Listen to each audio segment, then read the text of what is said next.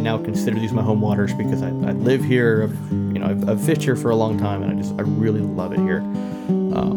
West Slope cutthroat, probably by far one of my favorite fish to catch on a fly rod. They're very apt to come and hit a dry fly. They do get some decent size to them, and they're just fighters, man. They're tough fish.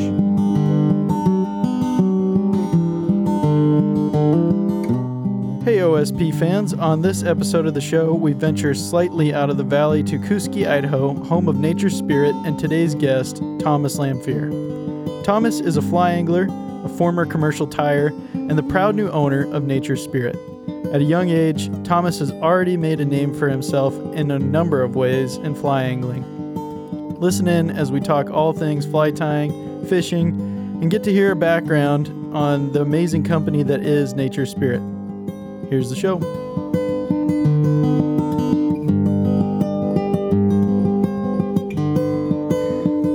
Welcome to the show. We are here today with our guest, Thomas Lamphere. How you doing, Thomas? Not too bad. How about yourself, Drew? I'm doing good. How are you doing, Brian? Oh, never better. Right on. Today we are going to talk all things fly fishing and fly tying. Thomas, why don't you tell us a little bit about what you do? Well, I pretty much play with feathers and sparkly stuff for a living. It's not a joke. In October 1st, I took over ownership of a company called Nature Spirit. We manufacture and wholesale fly tying material worldwide. We're based out of Kuski, Idaho. We are known for having the best hand-select duck feathers, select deer, elk, and moose hair, strung feather products such as marabou, schlappen, saddle hackle. And we also distribute for a lot of major companies like Whiting Farms, Hannock, Phasna, Sibai, Hens, Solarez. I mean, in total, we distribute for 38 different companies, and we just brought in a couple more called Perdigon Mania and South Fork Products.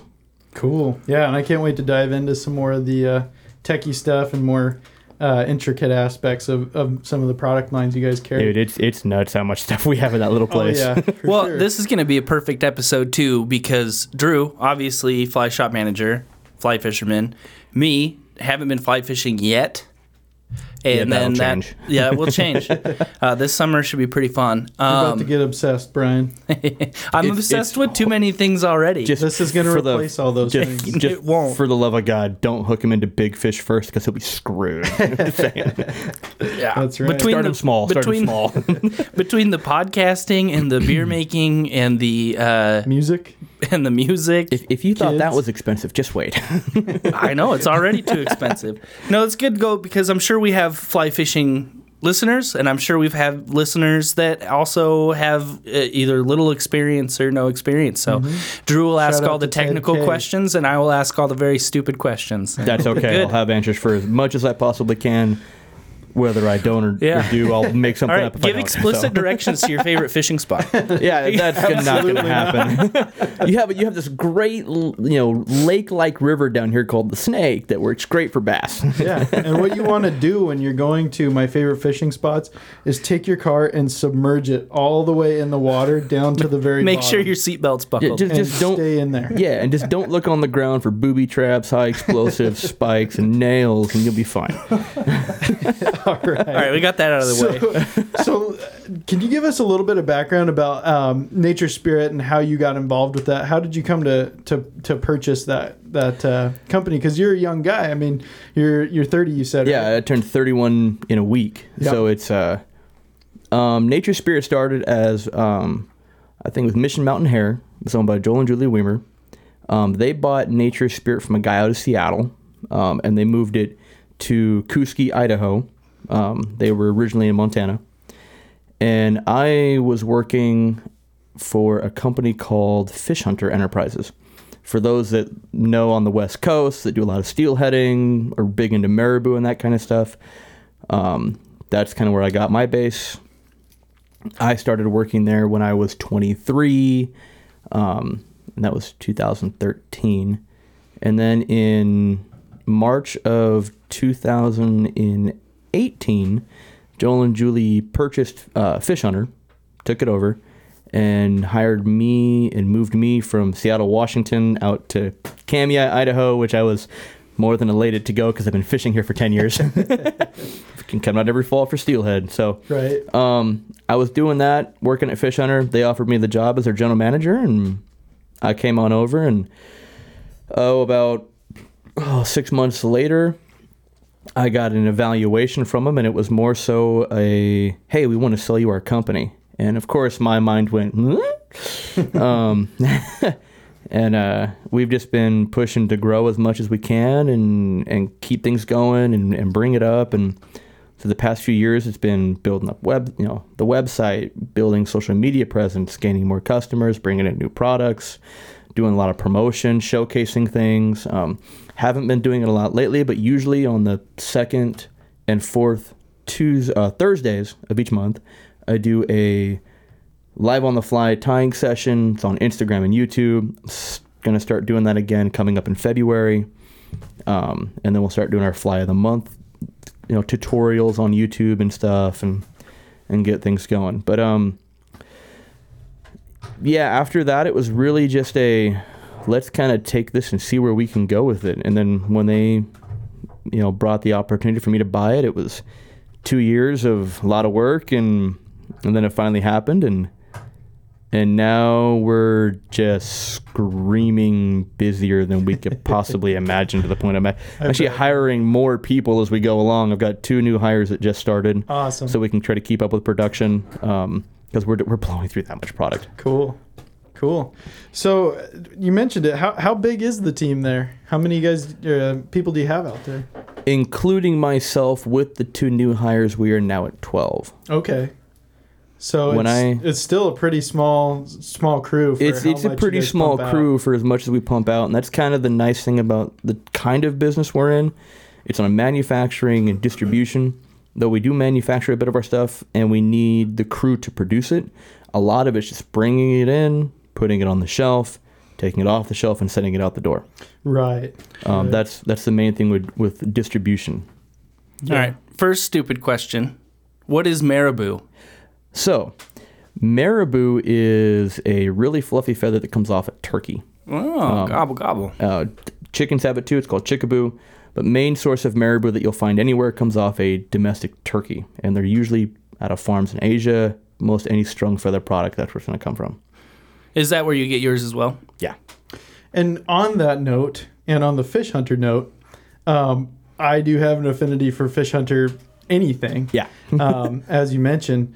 So when that came over to Nature's Spirit, what was it that stayed? Is it just those dyes or the process? So do you guys process that in house? We do. We buy it by the hundreds of pounds at a time. Okay. And then my dad, who now works for me, which is still kind of weird. It's weird having your authority figure that, hey, I respect you because you're my dad and you're my authority figure, but I'm your boss. And then he just, give me the twisted eye. Yeah, right. No, my dad does so he is my production manager. He takes care of all of the dyeing and all that stuff. So when Fish Hunter came over, he came in to take over all of the dyeing for Joel. We have in marabou somewhere around 80 colors. Oh, yeah. Holy cow. Yeah. Yeah, 80 colors of marabou. We've got a lot just in our shop from you guys. Yeah, and then you should come up and check it out and see how many more colors you don't have. Yeah. Because you're just going to be like, I need that and that and that and this. And these would go really good together. And it just becomes a smorgasbord of madness. So my dad does all the dyeing, and so we get it to where everything comes in white. And when you're looking at 80 colors, that's a lot of time invested. That's a lot of recipes, a lot of things to move on. Fish Hunter was really known for the color selection and quality. Mm-hmm. So we kept that going because the name meant something. Right. And I still have the original sign of wood, Fish Hunter Enterprise, in my office on the wall where I started. That's awesome. So I literally climbed up a ladder, drilled the screws out, took the board with me to Idaho. So that's cool. So there's quite a bit of a process that goes into it, but everything comes white and we dye everything. That's crazy. That's crazy. So how do you have enough space to do those 80 colors? Do you guys kind of just do a batch at a time and then clean everything out and put in a different color? Pretty much. We have quite a few boiling pans. They're 3 to 5 gallon. Everything is done stovetop. Really? Yeah. So Wow. you're using a lot of acid style dyes, water base. So it comes in a powder form. You measure it out, put it in your water. You bring it to a boiling point, and you add water to bring your temp down. Put your feathers in. It's really touchy on temps. You can boil marabou; it'll be fine. You put saddle huckle above 150 degrees, you're going to singe all your ends. Yep. It's completely worthless.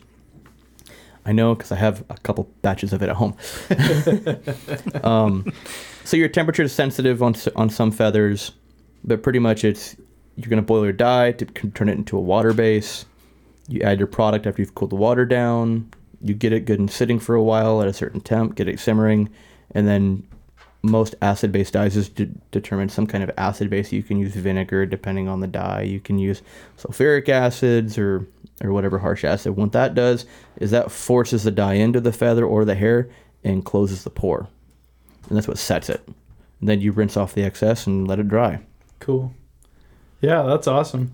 And, it's always interesting, too, because some feathers, are different when you put them in the water.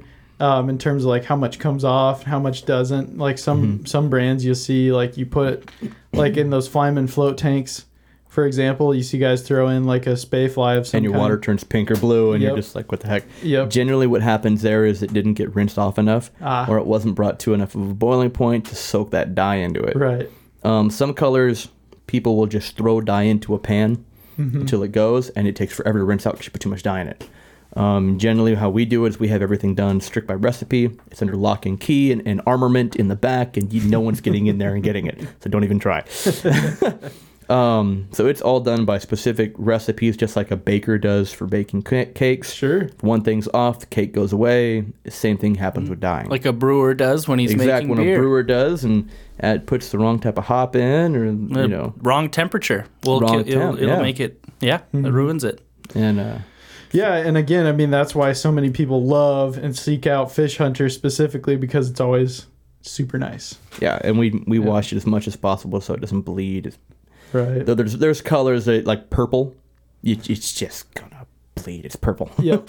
It takes so much dye to force that thing to go, and then Yep. I feel bad for the people that have to cut it up like I used to, and you walk out and I have rainbow fingers, and, and that's what you go with. Yep. Yep, or even just sitting down and whipping out a bunch of flies, your fingers are going to get purple every once in a while. And just don't lick your fingers, man.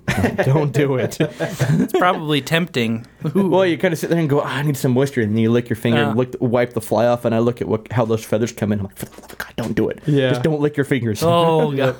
Yeah, because it's coming straight from the farm, and It's coming straight from the farm, and some things do not get washed. Yep. Yeah. Yeah, I stole from Kelly Gallup. He had a little tip where he takes like one of those plastic fly containers that you'd get from any shop, cuts out a sponge, dampens it, and then he just runs the material over that. But you still That's exactly what I do. You still see him in his videos take a whole feather and run it through His mouth. And Yeah, I have chickens, and I had a obnoxious rooster, so I gave Drew some feathers, and I'm like, I just rinsed them in water.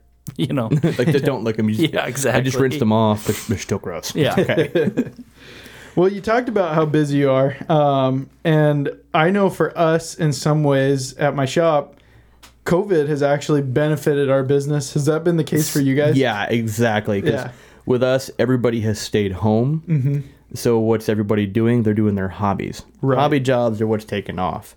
And we've done a lot to help shops as far as, hey, if you don't have a website going, we have all the info on our site. Just grab it, get your website going. Make sure you're putting things out there and whatnot, and because it's been insane. Last year, like, we're known for our deer hair, our deer and our elk. Sorry, Zach, I know you're going to hate me for saying this because you cut it all up and you told me not to anyways, but I'm the boss. So our Compare-Done hair. We're known worldwide for our Compare-Done hair. For those that don't know what a Compare-Done is. That's me. Yeah. It's a very small, simple fly. It's got a deer hair tail, a dubbing body, and a deer hair half-moon wing. And if the hair is not perfect for it, the fly doesn't work. Generally, Compare-Done hair, how it's graded, it's very compressible, which means when you squeeze it, it flares, and it's got really short tips. The reason you want the short tips is because a lot of compare duns are tied between 16 and 22. Teensy tiny, They're tiny bugs. flies. But don't let me tell you that a size 12 in mahogany works just fine. So, because I'd heard it somewhere, and I don't have 24 of them in my box. It's okay. But it's the same thing. Like, we have a grading period where we have Excadus, compare dun. They're very popular hairs. We blew through a year's worth in 7 months. Mm-hmm. And to the point where we ran out of almost all of our hair. Right. So after taking over, my brother and I, we go on a trip to go collect all of our hair, and we increased our collection by about 30%. And where are you getting this hair? That I will not tell you. Gotcha. All right. But I'll tell you the process. So we actually go collect our hides, and we're not running around to tanneries and sorting that. We're going and we're getting hides that are like, yeah, I killed it this morning. Oh, nice. So we're going and getting all hunted animals. We're over there in scraping away during hunting season. We're going through hides. We're grading the hair as we get it in lightning speed. And we're taking them, and then we trim them to what we're going to use. We literally scrape all the flesh off. It's nasty. Well, it sounds like a lot of work, we go through too. a lot of salt because we sit there and scrape them, salt them, let them salt for a couple days, drive them to our tannery that we work with, and then we start getting them back in big shipments, and then we go through the process of grading it further, cutting it up. And I have a lot of respect for that process because I've tried to do it before and it didn't turn out very good. yeah, I got myself this year to the point where I could deflesh an elk in about 12 minutes. Yeah, that's cool. I mean, for us, it's just been from certain vendors' availability on things because we sell through it so fast, like you were saying. We just don't have the product to fill back onto the shelves. Yeah, and we've been seeing some of that too. It's not just you guys. I mean, that's an industry-wide thing. Sure. I mean, like Absolutely. I said, we deal with 38 vendors. That's not all the vendors we deal with. That's just the people whose product we sell. Right. So, like Whiting Farms is a vendor that we distribute for. Hens, Hannock, Hedge on Flashaboo, Wapsie, UTC, Uni, Lagarten, Solares. Those are all vendors that we distribute for. That doesn't include all of our raw product vendors, people where we get squirrel skins from, rabbit, different dubbing products, synthetics. And so you're looking at probably 75% more vendors on top of that. Mm-hmm. So I'm dealing with 60 plus different companies to get product in.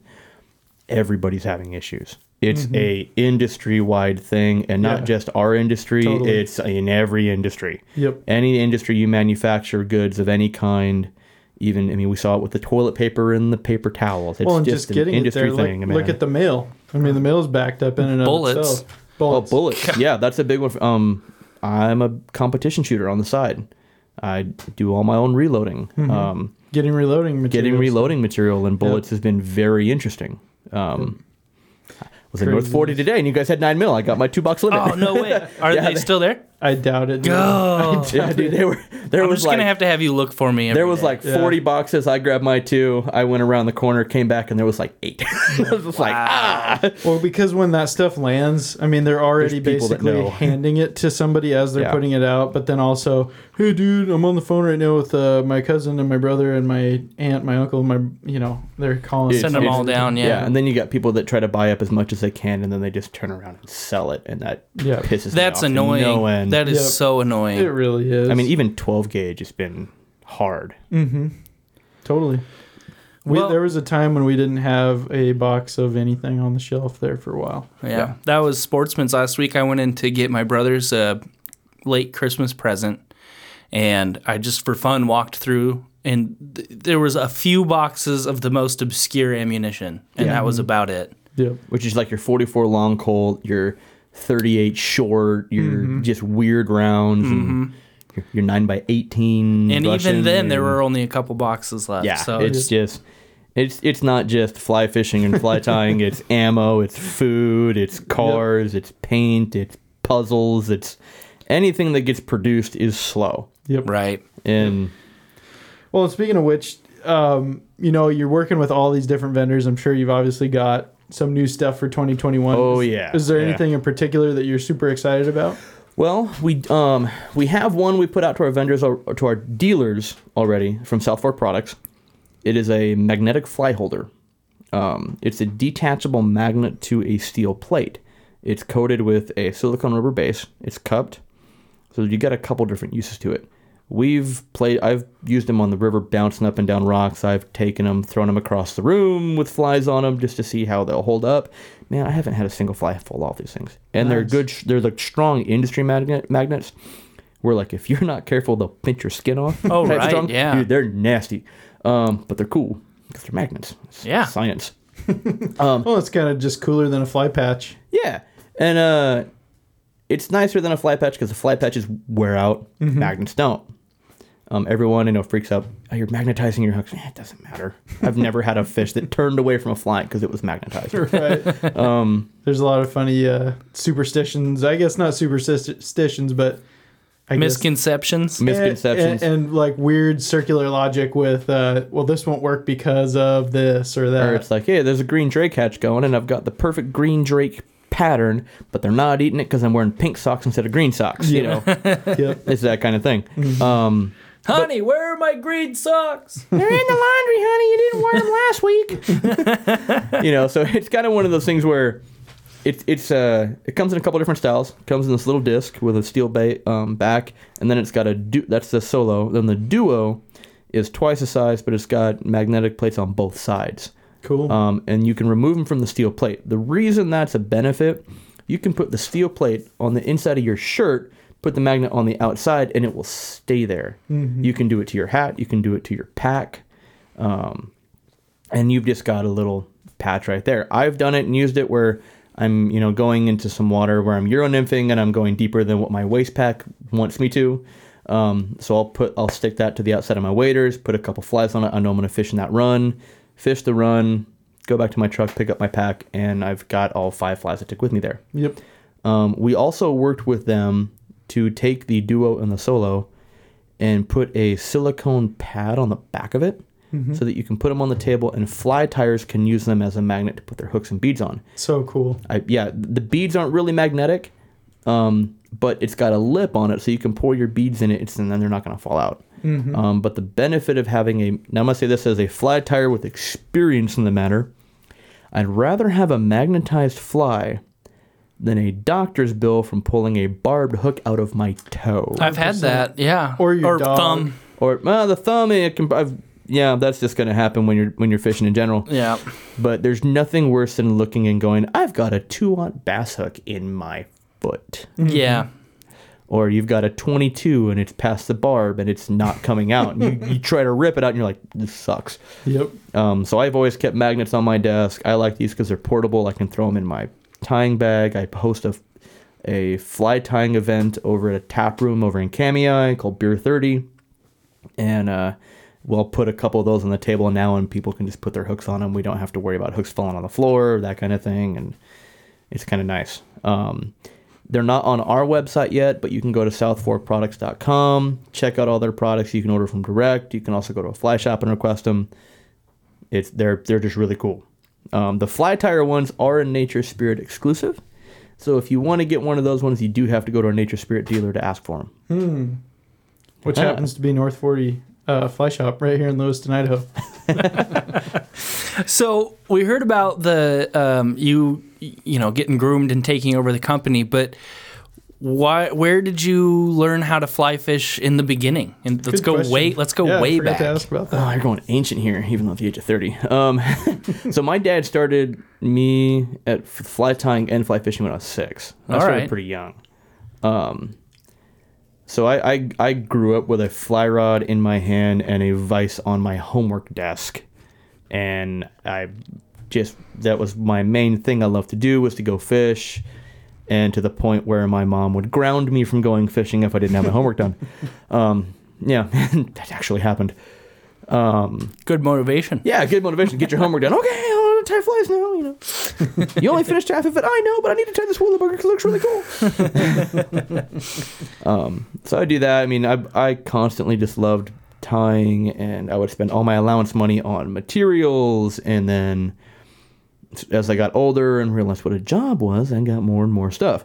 But I was that one kid where I would go fishing after school every day. I went to Peninsula High School in Purdy, Washington, which is outside Gig Harbor. You know where this is at. Mm-hmm. Across the street was my favorite beach on Puget Sound. I caught tons of sea run cutthroat. For those that don't know what that is an anadromous cutthroat trout that lives its majority of its life in the saltwater. They're very estuarial, and they will venture out into open ocean a little bit, but most of the fish will stay within Puget Sound, British Columbia area. Their range is literally just northern California to southern Alaska. They will sit in estuaries, feed on everything from shrimp, sculpins, herring, sand lances, euphausiids, amphipods, salmon, smolts that come out. Like when the chum smolt migration happens, it's fun. You're throwing poppers on the shoreline in little groups, and you're fishing for these 16-inch fish in like a foot of water. And you're watching the backs come out of the water smashing small little bait balls, and it's just a hoot. That's cool. Of course, I'd get salmon and stuff out there too. My first steelhead I ever caught is in the saltwater fishing for cutthroat. Yeah, that's cool, that was a kick in a 28-inch steelhead on a 6-weight. That's awesome. So I grew up doing that, and that was my thing I loved to do, to the point, I mean, when we had the kid fairs where you could come and sell the things that you like to make, I would sell flies. I had a principal that fly fished, he'd come and buy them, and I had teachers that fly fished, and so I hung out with my teachers more than I hung out with my fellow students. They start putting in orders? Dude, how do you think I got through high school? Like bribing my teachers with flies, you know. I think that paper's going to be an A for like... Yeah, you're like, here's a couple Alaska salmon flies, and now your husband's going up. Can that be an A instead of a B minus? I'm just saying. That's cool. And then I got out of high school, and I started commercially tying when I graduated. I did that for probably solid 7 or 8 years, to the point where my wrists hate me. There's probably 20,000 flies a year. Yeah, I bet. And it was fun, and then it wasn't. Mm-hmm. Then I got into this side of the industry, kind of tapered down on the commercial tying a lot. Now I'm doing it really seldomly, and now it's just materials and tackle and having fun behind the scenes of a fly shop. And it's kind of fun when you can walk into a shop and go, I know where that came from. Right. But yeah, I mean, my dad would take me everywhere to go fishing. We went to Montana. It was actually cool. I've got a photo of a side-by-side photo of when I was 16, when he took me to fish Montana for the first time on the Clark Fork outside St. Regis. I've got a 24-inch West Slope cutthroat. One of the biggest cutthroat I've ever hooked. That's huge. I've only gotten one West Slope that was bigger. The other photo next to it is literally a mile down the road on the same day 10 years later. Cool, man. I went back in 2016, fished it with a friend, and it was a run about a mile up, hooked another 24-inch cutthroat, and... Well, I mean, one that size is basically a fish of a lifetime. Exactly. It's a fish of a lifetime, but to get two on the same day 10 years later is just it's just weird. That's cool, man. It's just weird. It's not cool, it's weird. It doesn't happen. That's cool. Yeah, totally. So, you kind of mentioned when materials come in, they're not always processed. Mm-hmm. What type of stuff lands to you complete, and then what stuff isn't totally finished when you get it that you guys have a hand in producing? So we don't put our name on everything that we sell. Mm-hmm. If it comes from a vendor, we want that vendor to be known that it comes from them. They're the ones that put the work into it. We're just selling it for them. A lot of them, we have the exclusivity rights for the United States or North America to sell their product. Meaning if any fly shop wants to sell it, they have to come to us. Which a lot of the industries kind of move in that direction. Perdigon Mania, one that we just got, we're releasing that one soon. It's really fine 1mm strips of film, tons of different colors and styles. And It makes some of the coolest little perdigons and body wrap and shellback material I've played with. It is a little on the brittle side, but they're perdigons. You're coating them with glue. So stuff like that we get in, we sell it as is. If it doesn't have a barcode on it, we will put barcodes on it because it's the United States. Everything needs a barcode for inventory. Mm-hmm. And that's going to be kind of anything that's like Hanek hooks. We barcode them. But when we get them, they're in their own little boxes with the Hanek logo on them. Don't be what they are. Same with Whiting Farms. Comes in a bag that has Whiting across top of it. Flashabou, same way. What's another vendor that comes in that way? Phasma, Siva, everything that we sell from a vendor comes that way. Now, when you start to going into things that we ourselves produce, everything that we bring in comes in a bulk form.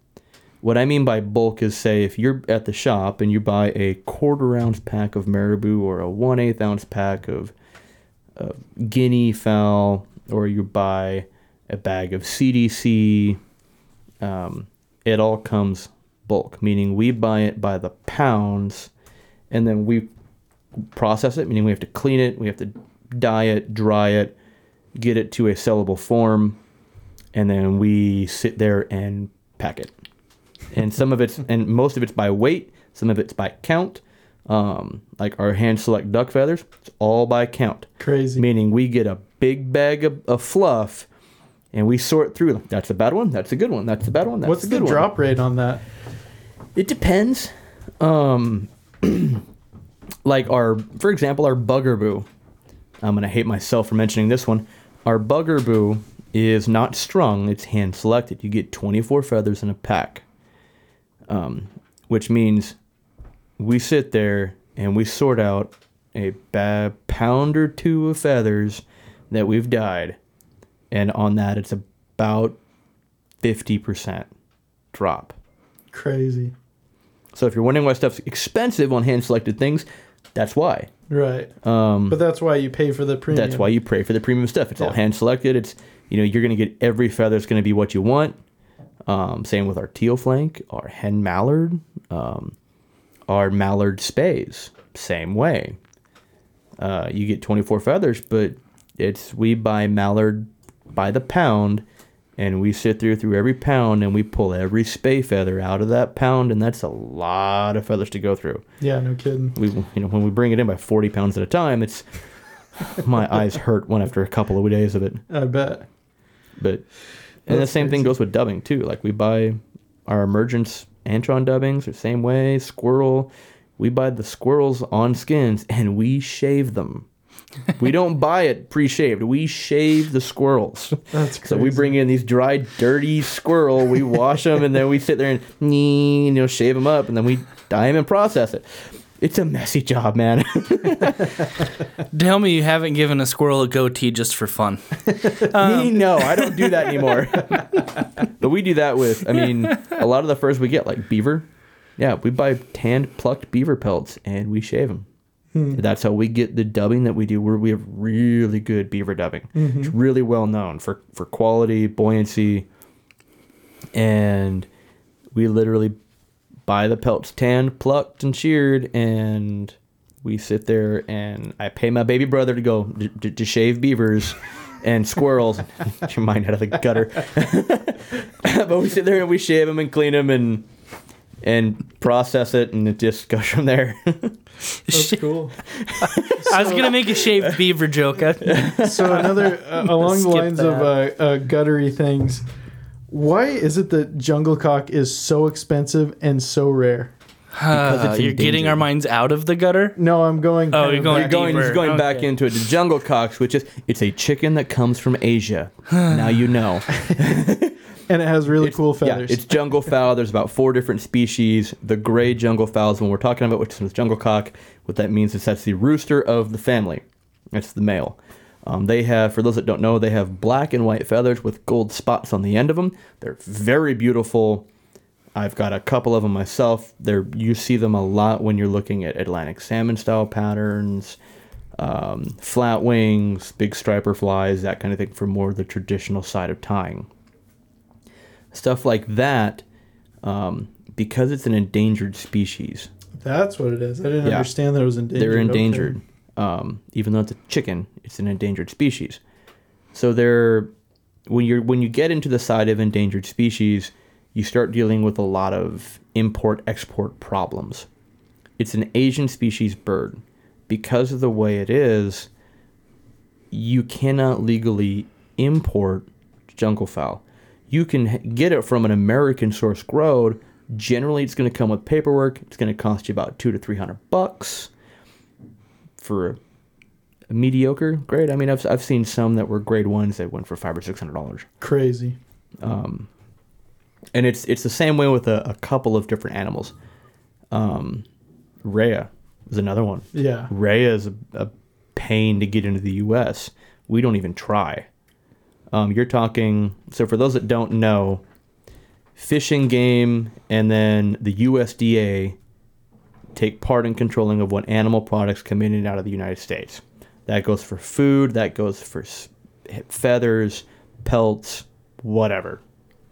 So say if we have a shop in Canada that buys deer hair and pheasant and that kind of stuff, that's all hunted animal, they are required to get a wildlife permit, which means we do it for them. There's a fee to go with it, and we fill out the paperwork. We get the permit in a couple of days, and you have to do this for every single shipment that goes out and into the United States. I pay someone to literally do this. That's wild, man. That is part of her job. Is she handles all of the wildlife, all of the migratory bird permits, the USDA stuff, and it's different also to what country you're getting stuff from or what country you're shipping to. Some countries, like we have a distributor in Japan. We have to do a wildlife permit, and we have to get a health certificate from the USDA. So there's permits that go into everything. Black bear, you cannot export black bear without a CITES permit. Those are a pain. No one does it anymore. A what permit? A CITES permit. So what does that entail? What's That's- special about black bear that makes it so you have to have that? I'm not 100% sure, but I think it has to do more with numbers than anything, and where it comes from. And there's some species you just have to do that. Peacock's another one. That's why peacock's kind of a pain when it comes to flies. You've got there's a few of them where it's just, polar bear. You can't hunt polar bears because they're endangered. Sure. So there's, if that kind of thing. So no one sells it. But there's specific animals and stuff when it comes to the endangered side of things and whatnot that can turn how things come in and out of the country. That's why jungle cock is so rare. It got overhunted because of fly tying specifically. Their meat, from what I know, is not the greatest for cooking, so people don't really use it. But fly tyers loved it so much they almost hunted the thing to extinction, and now you have all the tight regulations on everything that you have. Yeah, because I can't even tell you how many times people come in and ask, "Do you have any kind of jungle fowl?" Oh man, like, it's no. annoying. I have the synthetic stuff. I have like the stickers. I have that. Yeah, just to let people know, the stickers work just fine. Yeah. It doesn't look as good, but you can get multiple colors. Yep. Yeah, but I always was curious about that, and I was curious, is it something that can be domesticated? Which it turns out like maybe it's not. You can domesticate it. From what I understand, they're kind of a pairing bird. Oh. So they go in pairs. It's not like normal. From what I understand, they're not like normal chickens where you can have one rooster to 20 hens and get a whole bunch of eggs. Hungarian partridge are the same way. They're a pairing bird. So you've seen a decline in Hungarian partridge processing. That's because some of the harvesters that had them, the growers, they quit harvesting them for the meat and just went to straight hunting. They're real finicky. They're a pain in the butt to grow. They're very picky on temperatures and all kinds of weird things, and they just die really easy. So they're kind of a nuisance bird to most farmers. But hunters love them. They're very tasty. And they're abundant And they're abundant around here. Yeah. So we if you hunt them, we pay you for them. Same with turkeys. Did not know that. Yeah, no, we actually get guys that come in and they'll be on the road and they'll hit a turkey.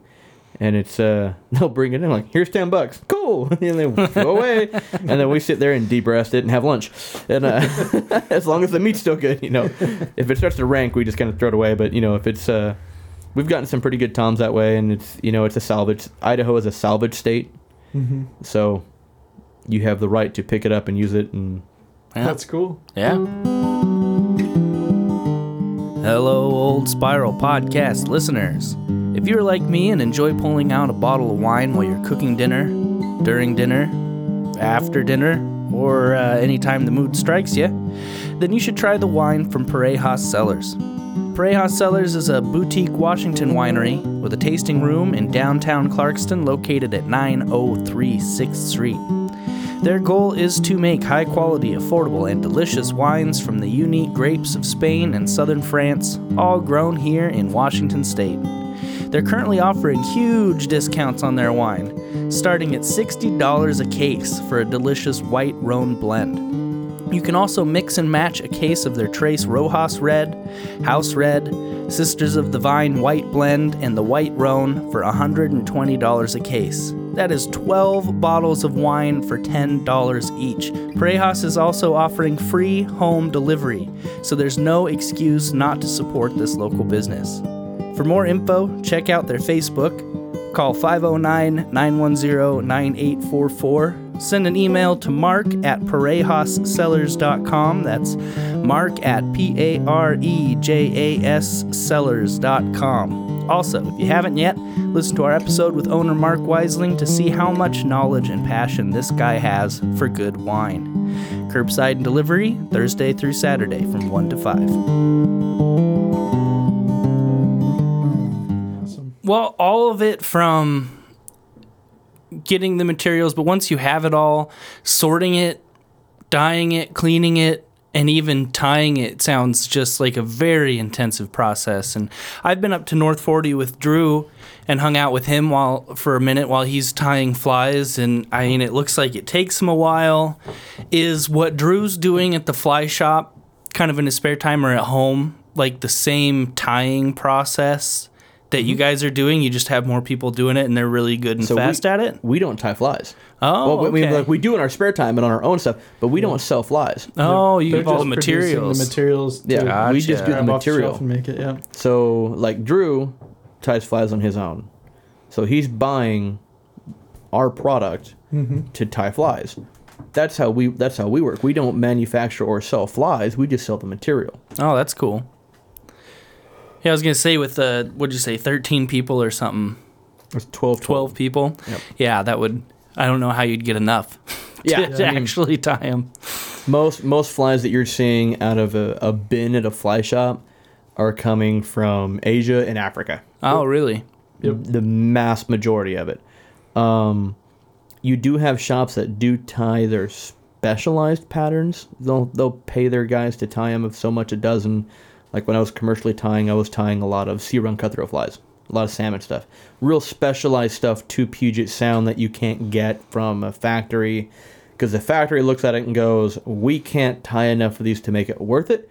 Why would we want to tie those when we can tie 1,000 stimulators or prince nymphs or Elk caddis and go that route? Why would I want to have someone tie 60 dozen of a sea run booger or a shrimp or when they're just for Puget Sound, because the colors and the species of them are very different than, say, your guy is going to the Bahamas or Christmas Island or Hawaii or the Caribbean of some kind, where people are going on these trips and they don't care about the price of a fly. Well, and even at that point, I mean, the flies that you might swing for sea run cutthroat in the Sound might be different from the flies that they're going to swing for sea run cutthroat in Oregon. And it might be super specific to that. I mean, Kinda. maybe not to that extreme, but it could be that extreme in some cases, like geographically, like you're talking about. Geographically, yeah. I mean, your bait fish might be a little different in shades depending on the gravel that you're around, and that's going to be true to any river or body of water you fish. Everybody's got flies and stuff to specific rivers, to lakes, to stuff that this river's got Daphne in it, so I've got a bunch of blobs that are Daphne or red and pink.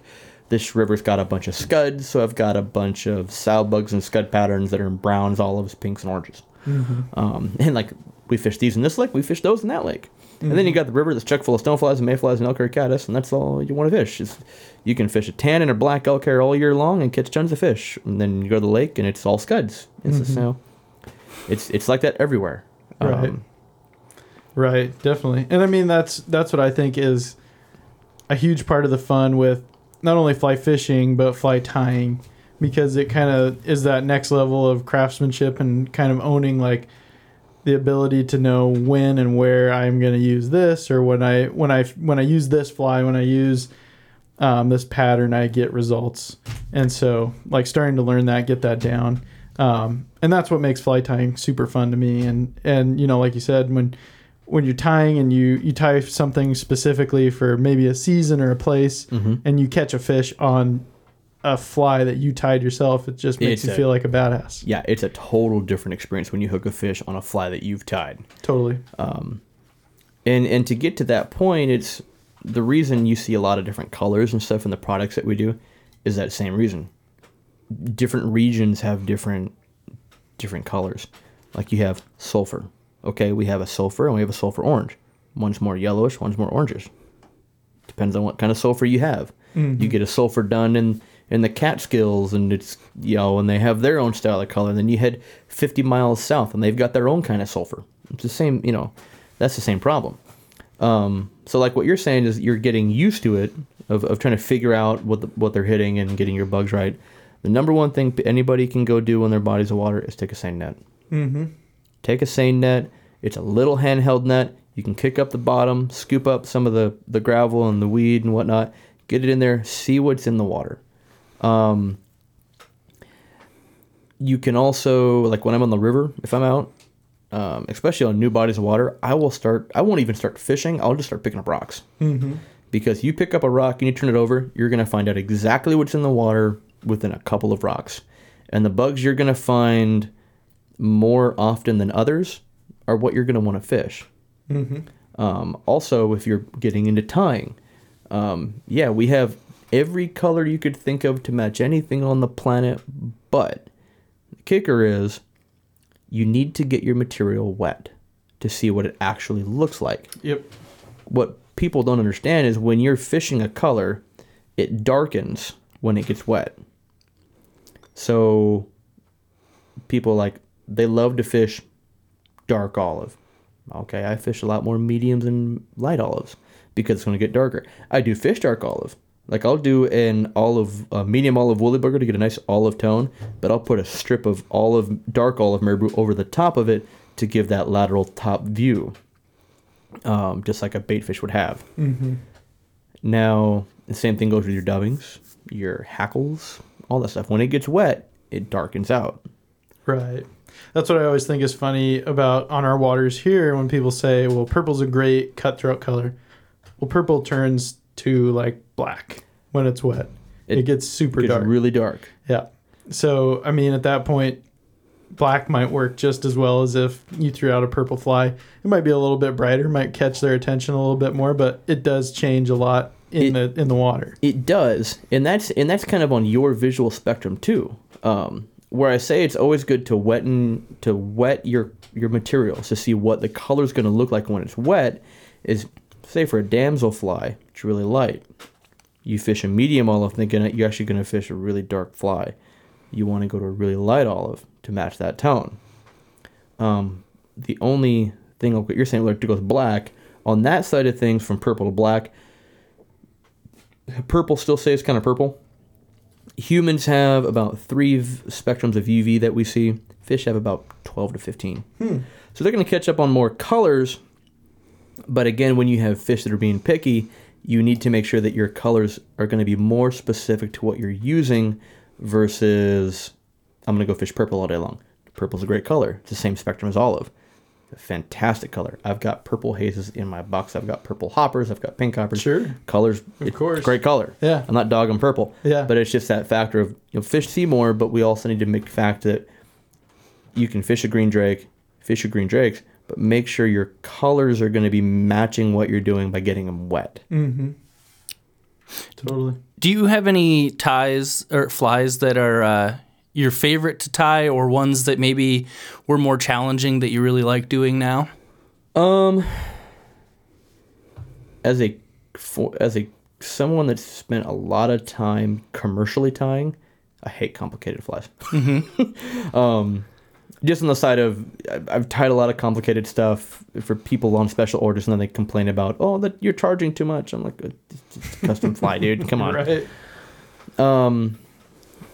It also comes down to, like, for myself, man, if it depends on the mood I'm in, Okay. like, will determine what fly I want to tie. I love, now, far as fishing, the flies I'll tie to go fishing. I love Euro nymphs. They're fast. They're easy. They get down quick. They get down quick. I love Frenchies. I love Perdigons. I love tying soft tackles. What about more of like just an artistic standpoint? Artistic standpoint, I go straight to steelhead flies. Yeah. Every time. You get in the Atlantic thing? I do. I do some of it, but I prefer to tie stuff more so that I can fish. I've done the whole married wing, super elaborate married fly. I had one fly, it took me 14 hours to tie it. Ooh. It had 3 married wings on it, 2 feathers of blue-eared pheasant. I think it was 3 pairs of jungle cock, and I put it in a display box, and a guy went, "I'll give you $400 for it." And I went, "Here you go." I was 22. I was like, $400? That's a new rod, man. Yeah. I've done some of that Atlantic salmon stuff. It's really fun. It's a great way to challenge yourself and your skill, but you have to be patient. If you're not patient, if you're not a patient person, don't do it. Go look one of those up if you've never seen one. Go see what they look like, and I'll show you some after this, Brian. If you've never Heck with seen, that, I'm gonna look it up right now. if you've never seen Atlantic salmon flies, they're very decorative. I've seen some that have wings that have 30 different sections in one wing. Those are cool. They are very fun to tie, very time taking. But for my personal stuff, what I love to tie is classic steelhead stuff. I love putting modern twists on classic steelhead stuff. My favorite steelhead fly to tie is a Lady Caroline, but I do a twist on it. The original pattern is like a maroon body with a natural blue-eared pheasant, which is like a really nice dark dun color, and a bronze mallard wing on top. I tie mine with a silver tinsel green butt with a purple body, and I put a blue feather into it, and then I top it off with a purple collar, and I'm actually using ringneck pheasant because blue-eared's really hard to get. Ringneck's a fantastic substitute for it. I'll either use that or I'll use our spay hackle, which is actually a burnt goose flank feather. Look, it's stiffer. It's not as long, but it's nice and stiff, and it keeps really good shape. A lot of times I'll actually tie them together. I'll tie a goose, the spay hackle goose, burnt goose that we do, and then I'll put ringneck in front of it so that I have that blue coming through, and then I have that purple going over, and then I put a couple feathers up top to give it a nice wing. It's one of my go-to steelhead patterns. Cool. But classic stuff's always fun. And then when it comes to bugs, I love tying stoneflies. And then there's pike flies. Yeah. Yeah. Then there's I'm going to throw $20 on a hook and call it a fly, Well, and I mean, it's fun to tie big stuff. I mean, a lot of the time with nymphs, I mean, I'll tie a lot of nymphs, but a lot of dries I end up just buying. And then streamers I love to tie myself just because they're fun. Yeah, and the thing with bug patterns like dries and nymphs, for those that don't know, a nymph is is when an insect is subsurface. It's aquatic insect like a mayfly, stonefly, caddis, crane fly, mosquitoes, midges. It's bugs that live in the water, and then they come up to the surface, and then they hatch, or they crawl out like a stonefly, and then they hatch off, and then they become an adult insect. Those are what we call dry flies, because we're fishing them on the surface of the water, so they're considered to be dry. Right, and that's the hatch that you can visibly see when it's buzzing around when you get out of your pickup and you're heading down to the stream. Exactly. So dries and nymphs, I mean, you can fill a box of dries and nymphs all you want. It's the same patterns you're going to tie all the time, and you just know it because they're the go-tos, and they get boring after a while. Well, how fast can you knock one of those out? Depends on the fly. All right. Yeah. If you give me tell me I need to do a couple, some Frenchies, I tie on a Norvise. It's a free spin bearing system. I can crank about 3 or 4 dozen out in an hour. Nice. Limited materials, just really quick. Fun. Those are kind Tail, of fun rib, sometimes too. body, wrap rib, dubbing, done. That's it. Yep. And they're really wicked effective. Yep. We actually have Perdigon coming up in our fly tying class at North 40. Nice. I think we're doing Zebra Midge next and then Perdigon after that. But kind of on that note, like what does inspire you to tie at this point? You said you've done a lot of commercial tying. Is it kind of just like is it sometimes a new material or like something you've seen or something, or is it just to fill the box? Well, it's kind of a combination of things. For me, I need to fill my fly box. And now that I own the business, that does not happen. 10, 12-hour days will bite you in the butt when it comes to fly tying. Mm-hmm. And then you spend the night before going, I need like 3 of these so I can get through the day. So there's times I got to fill the fly box. I just kind of, and then it's I've got, because I got to do promotion, so I have to play with new product. So I have to. It's not an option. I have to play with every single thing that's in that building. Yep. You do not want to see my fly tying room. It is about the size of this room, and it is tubs of just material. Oh man, I can't even imagine. Yeah, bad. I bet. One of the things I do is I will go through my stuff and go, I have way too much crap in here. I need to zone down, and I will randomly send stuff to my friends. That if they have kids they're learning how to tie flies, or they just tie a lot, I'm like, here's a bunch of random stuff. Here you go. Mm-hmm. Then I've got the last guy I did it to. It was like the second box I sent to him, and he's just kind of like, you ass. I'm like, my wife is so mad at me. I'm like, oh, dude. I mean, I had to get rid of some stuff. So there's the promotional side of things. Got to play with it so you know how to sell it. It's kind of like that way with industry. You got to know how to use it so that you can sell it. Sure. The other side of it, and the main reason I love to tie, is very therapeutic. Mm-hmm. And I think with the whole thing we dealt with in 2020, why a lot of people got into it is because it is a therapy. I know a couple of therapists that actually use it to combat depression, to use it as an anxiety relief. Before Sometimes putting people on medication. Inducing. It can be, but if you do it right, it's actually pretty relaxing. Totally. Usually for me, it's I pop open a beer, or I pour myself 1 shot of good whiskey. I do never do a double again.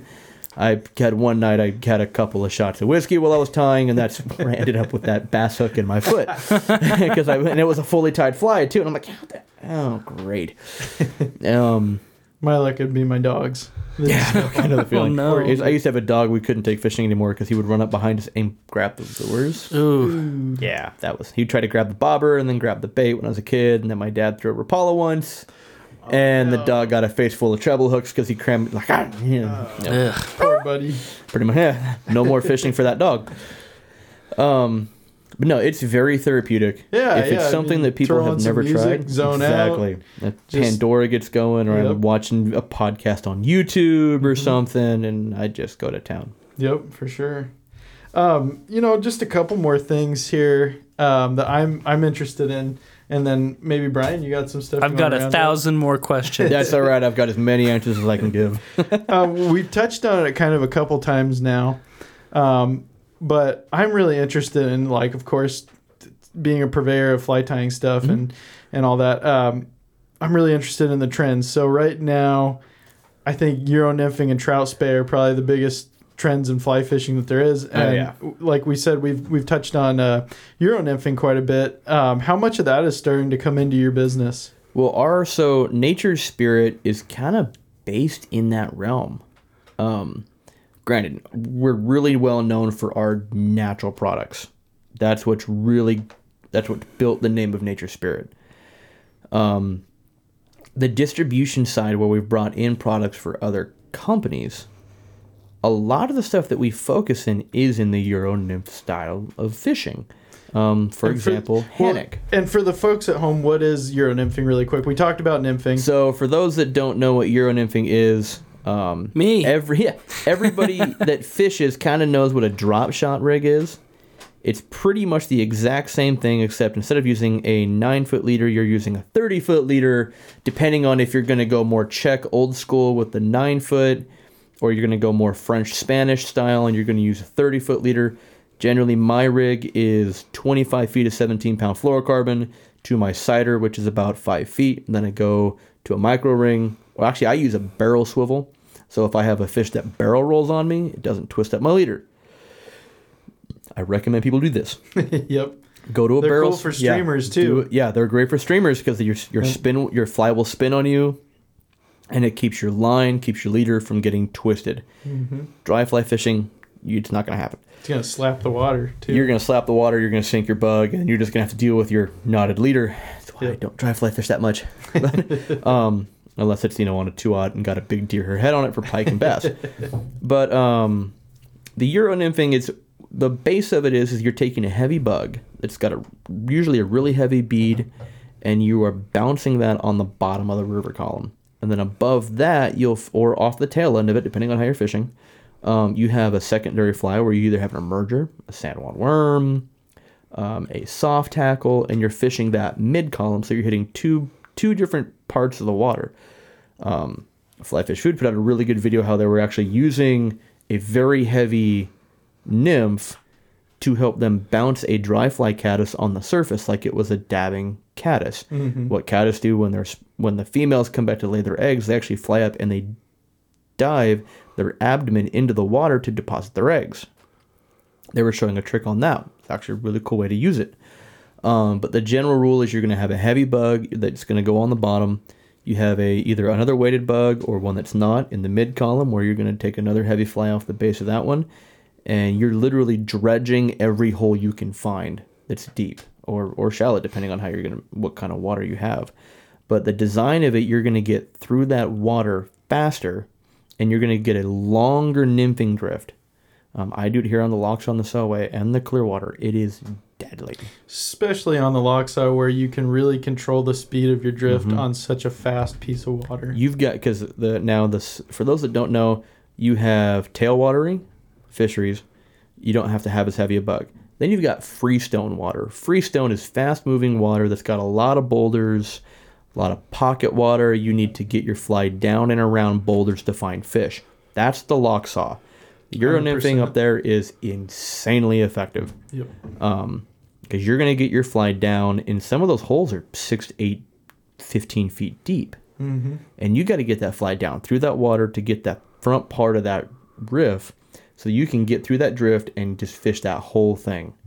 And that's where Euro nymphing is becoming really popular, because people can fish a lot of the smaller creeks, even some of the bigger water, and fish those riffles and those deep pockets more effectively, because they can get their fly deeper in the column faster than say using a rig that you've got your indicator or your bobber or your whatever you want to call it.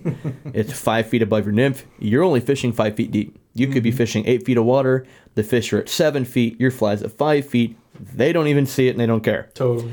You put a Euro rig on, and you're now allowing that fly to go all the way to the bottom. And like a drop shot rig, you're keeping your line tight so that you feel that take. And you're also using a longer rod and a much lighter weighted rod. So you're using like a 2-weight, a 3-weight, 4-weight at most, 10-foot or an 11-foot rod, which again is going to increase that sensitivity that you feel all the way through your drift. Exactly. And if the rod's built correctly, you can really feel the tip of that rod bounce up on everything. Which brings us up to what you were talking about before I derailed you and started asking you about Euro nymphing specifics. You're talking about Hanik. Yes. So one of our main distributors that we deal with is Hanik. They are known for super high quality hooks, very much so through the competition world. But we also distribute for Phasna, which are also very good hooks. They're more on the stout side. Similar models, but they're on a stouter side. So if you like fishing stout hooks, Phasna's probably your thing. I fish the Haniks, I fish a couple of the Phasnas, and then we have another company called Dohiku. Dohikus are great hooks. They're very underrated hooks. They're not as expensive. They're not in nicer packaging. They're in bags instead of containers. But man, their jig hooks go down to a 22. Mm-hmm. and you put a 22 midge pattern in some of those waters I fished in Montana, like the Missouri, it's deadly. Now, with Hannock specifically, they also do rods, reels, lines, and stuff, and we do distribute their rods, reels, and lines. I fish all of my Euro rods are Hannocks, of course, because we're their distributor. They're very easy for me to come by, and they're very nice rods. Yeah, and I haven't had much experience with their rods and reels and lines side of thing. It's just been hooks that I've bought as a customer. So their lower end rod, which is their wave rod, it retails, our MSRP on it's like $220 for their rod. It's a 10-foot 3-weight, 10-foot 4-weight, very approachable. And I've fished them, and they're very good rods. They're sensitive. They work really well. We've used them in lakes. We've used them in the river. My brother has one and uses it. It's a great rod. And then they have some mid-grade rods, and they've got the Superb XP, which retails at $850, and it's a really nice rod, very light. I recommend getting it if you got the money to do so. I truly do, But even for myself, I fish the Czech Nymph X. It is actually their midline rod, retails for $350. It's a fantastic rod. Nice. And their reels that we get from them, the highest, most expensive reel that retails like $240. Yeah.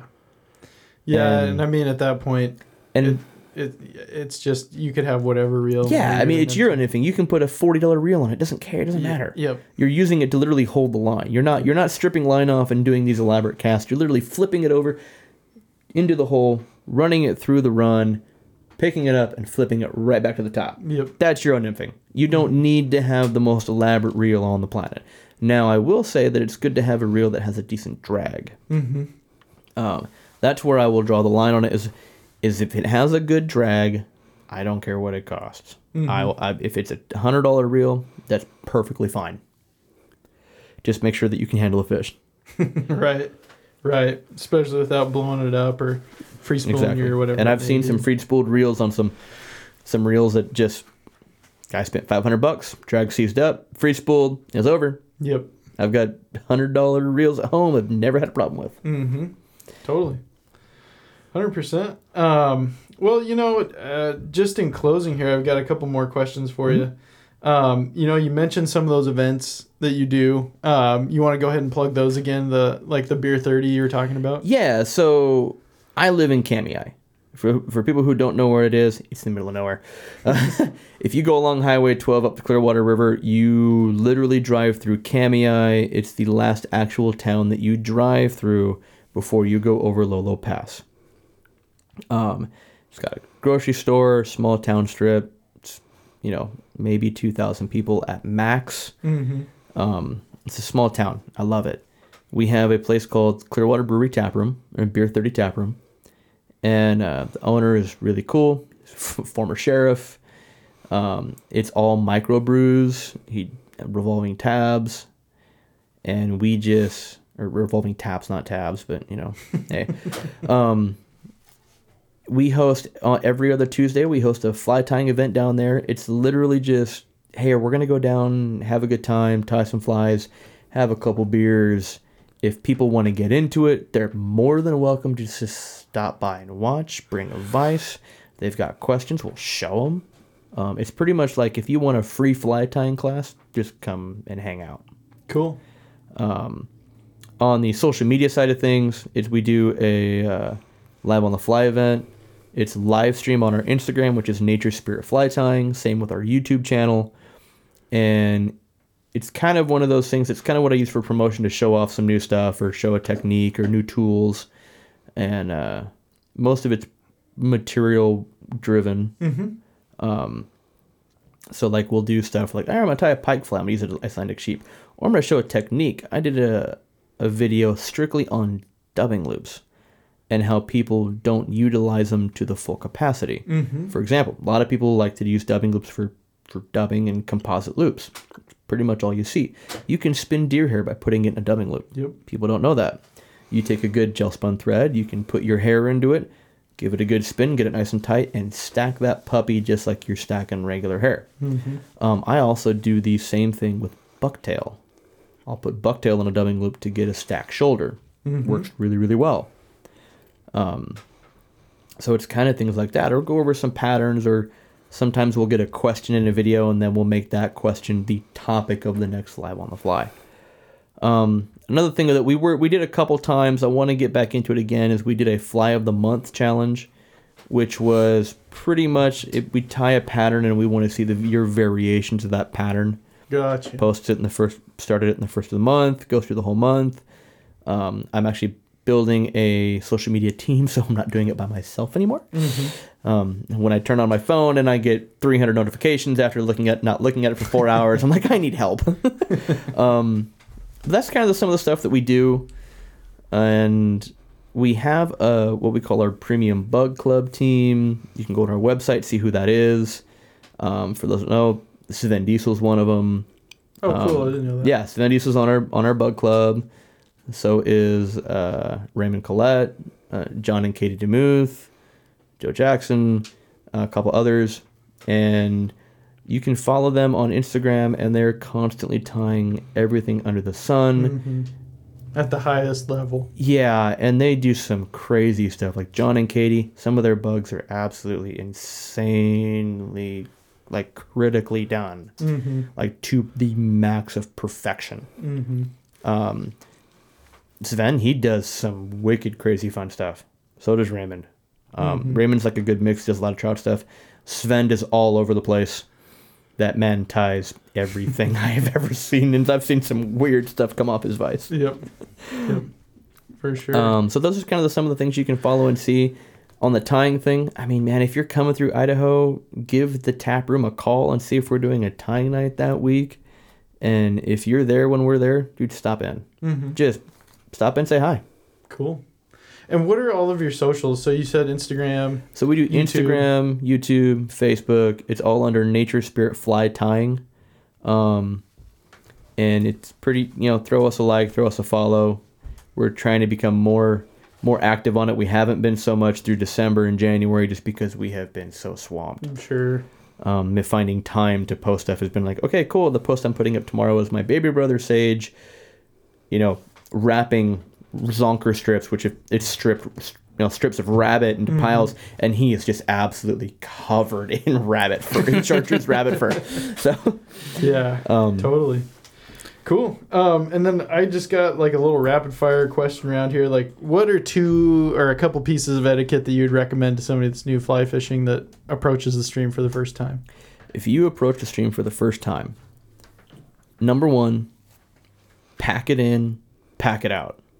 I don't care. I am so sick of seeing people go in, crack a couple beers, leave their bait containers, leave their beer bottles and beer cans and food wrappers, and tip it and that kind of stuff. I mean, it's not just the littering side of things, but I mean, like, I'm an environmentalist on a point of things. I'm also a realist on it, but when it comes to being the environmentalist side, is, man, the world would be a lot cleaner if we just picked up after ourselves. Totally. Just saying. Just pick up your crap. Yep. And in my bag, I don't have a tiny bag. I make sure I got a bigger bag for that reason. So that if I pack it in, I pack it out. I also, if I see some trash laying around, I'll pack that out too. Another one is if you are on the water or you're approaching the water and you see a guy fishing it, don't low haul him. 100%. Don't low haul a guy or gal. 100%. I mean, don't do it. Or at the very least say, hey, do you mind if I fish here? Asking would be perfect. You ask. Some people don't care. Some people are like, yeah, I'm working my way down a run. Now, for example, if it's a guy, he's just fishing the top riffle, and you ask him, hey, if I go fish the bottom of the run, are you going to care? Sometimes they say no. Sometimes I'm going to go there next. If you see a guy swinging a fly, go at the top and follow him down because he's working his way down the run. Yep. Low holing is just not. It's not cool. It creates a lot of arguments because it's like someone cutting you off on the highway. You get angry every time. You heard it here, folks. If you low hole, you're an a-hole. Pretty much. Let's see. So we talked about kind of some flies that you like to tie. Do you have a specific material that's kind of your favorite, or something right now that you're obsessed with?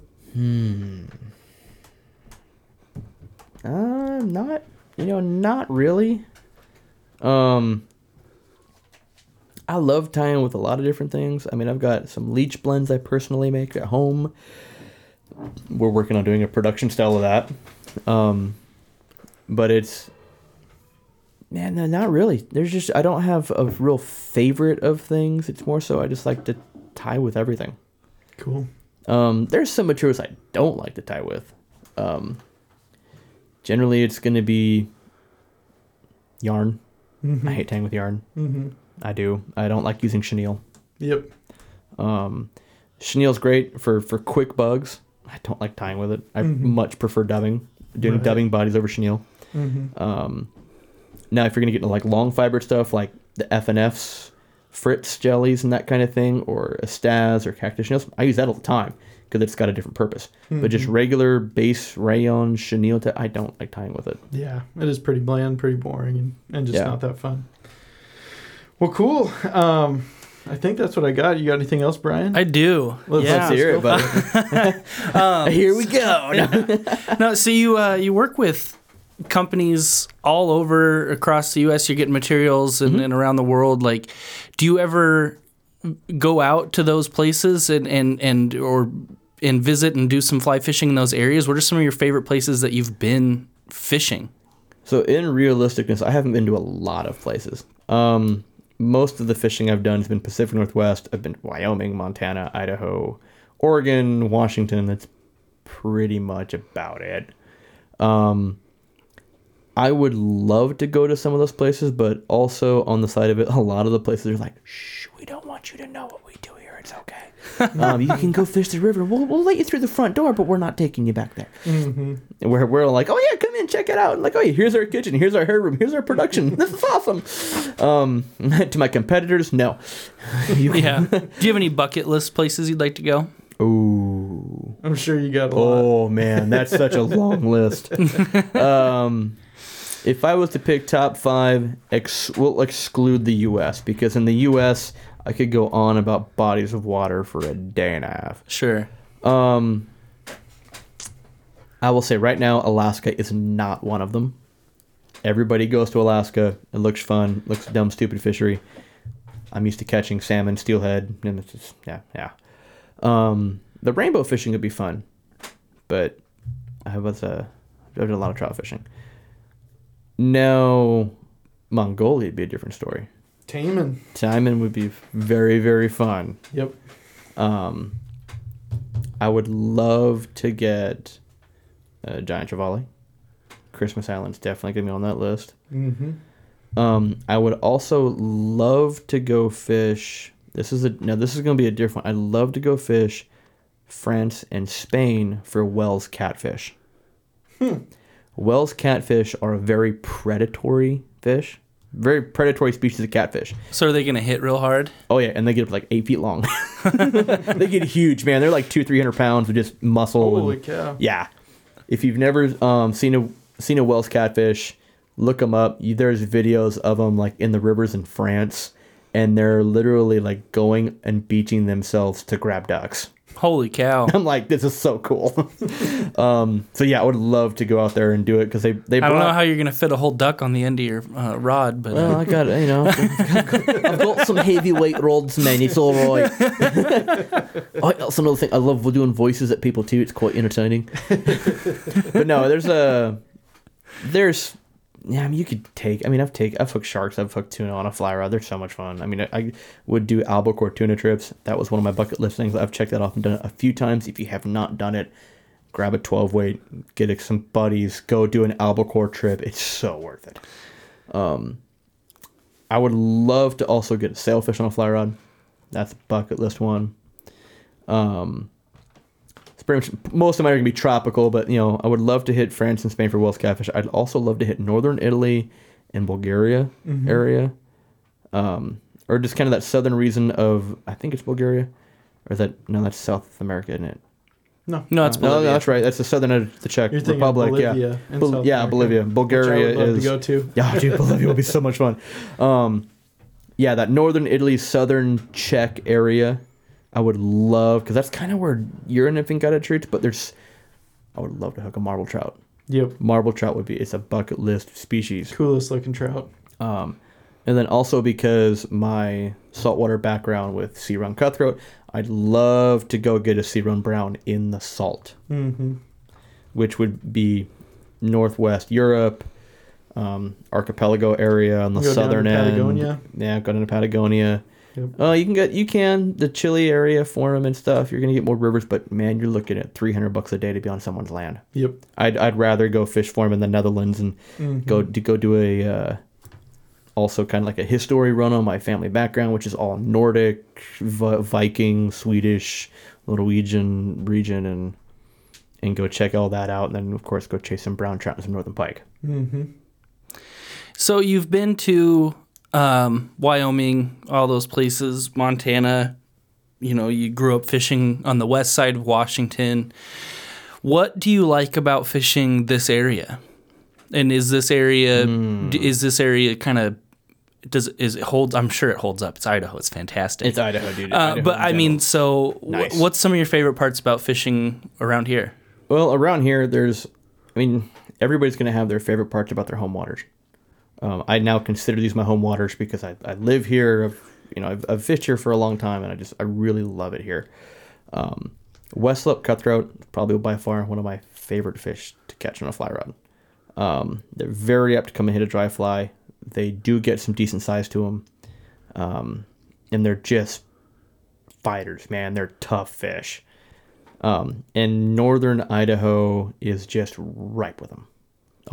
You go to the Coeur d'Alene, the St. Joe, the Clearwater system, the Upper Salmon. It's all got West Slope cutthroat in it. So even western Montana too. Through the St. Regis area, going up through Missoula, all those rivers have cutthroat in them. And West Slope it's just fun. I do love the diversity of fish here too in a freshwater system. You've got smallmouth bass. You do have rainbows because you have a steelhead population. Of course, you have steelhead. Cutthroat. You can also legally target bull trout in Idaho. So people that don't know that, you can legally target bull trout in Idaho. No extra permits. The Fish and Game actually encourages that you chase them as a game species. It's right on their website. And if you want to have some fun, I go out and I will fish nymphs all day, and when I see a bull trout turn on a cutthroat that I've hooked, I immediately put the nymph rod down, pick up the sev weight, and chuck an 8-inch piece of white fluff into the water and strip that thing like there's no tomorrow. I have hooked some big bulls in northern Idaho. My biggest bull trout is actually a sea run bull on the Hoe. I swung fishing for steelhead. Yeah, and you can actually pick some up that way on the run too. Mm-hmm. Yep. Every once in a while. It's more rare these days than it used to be, but yeah, you can do that.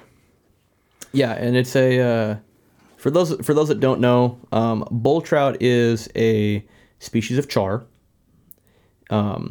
We have what's called bull trout and Dolly Varden in the Northwest. Dolly Varden is more of a Washington thing. When you get into the northern end of Puget Sound, like into the Skagit region going into Canada, that is a North American char. Bull trout are more of an Asian style char that progressed over naturally through time. And they're all the way through the Columbia River system. They're everywhere. And they're a lot of fun. And how you're going to identify them more so as a Dolly Varden looks more like a trout. On the side of, if you look at the structure of a trout where the face is more rounded and the eyes are more on the side and stuff, that's a Dolly Varden. A bull trout is going to be much longer and snakier. Its head's a little more flattened. Its eyes are more up top because it sits on the bottom. It's a predatory fish. It will come up and eat everything from trout to birds to squirrels to mice. Yes, I've skated bulls on mice here. It's really fun. They do it with browns too. They do, man. I love fishing mice. I wish we had more bulls. I wish we had double the amount of bulls that we do, because when you do find them, it makes your day. The only downside to that is if we had more bulls, we would not have as many cutthroat. That's true. That's true. Well, thanks, Thomas, and everyone go check out Nature's Spirit. Google it. Yeah, website will pop up. Facebook, Instagram, all the socials. YouTube. Yeah, you can Yeah. check out Nature Spirit Fly Tying at all those places. Just a heads note, if you do tie or fish, you cannot purchase product from us. You have to come to North 40. You and have buy to it go from to me. either North 40 here in Lewiston, or you got to go to your local fly shop. We actually have on our website, we have a page that's listed of our dealers. You can go there. You can contact your local shop or local North 40 shop and get product. But you can get Nature Spirit apparel through your You website. can. Oh, not through Not our through the website. website? No, you cannot buy it from us, but you Oh. can go to our dealers and request it. We do have T-shirts. There you go. Looking So- at them. Pretty cool. Yeah. Thank you so much for coming in. This was awesome. Thanks for having me, guys. Talk about fly fishing forever. Yeah, and sorry for those that aren't introduced to fly fishing. I'm not. Nerding out. It's a good learning experience. It's something it's a lot of fun. The only thing I will say to people, if you're going to get into fly fishing and fly tying, be patient. You're not going to learn it overnight. I have dealt with a lot of people that try to push themselves, like, oh, I've got to know everything now. I'm like, dude, it took me 20 some years to get to the point where I am now. Just hold your horses. But it's very, very fun. It's a great, it's a good family hobby. And it's one of those things where, man, if you like to go hiking or you like to go to backwater lakes and rivers and stuff, you can throw a fly rod in your pack with some flies and have a ball on your hiking trip. Totally. Couldn't have said it better.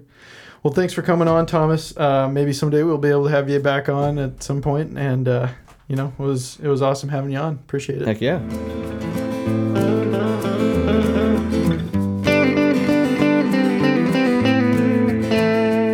This episode of the show is brought to you by our Patreon subscribers.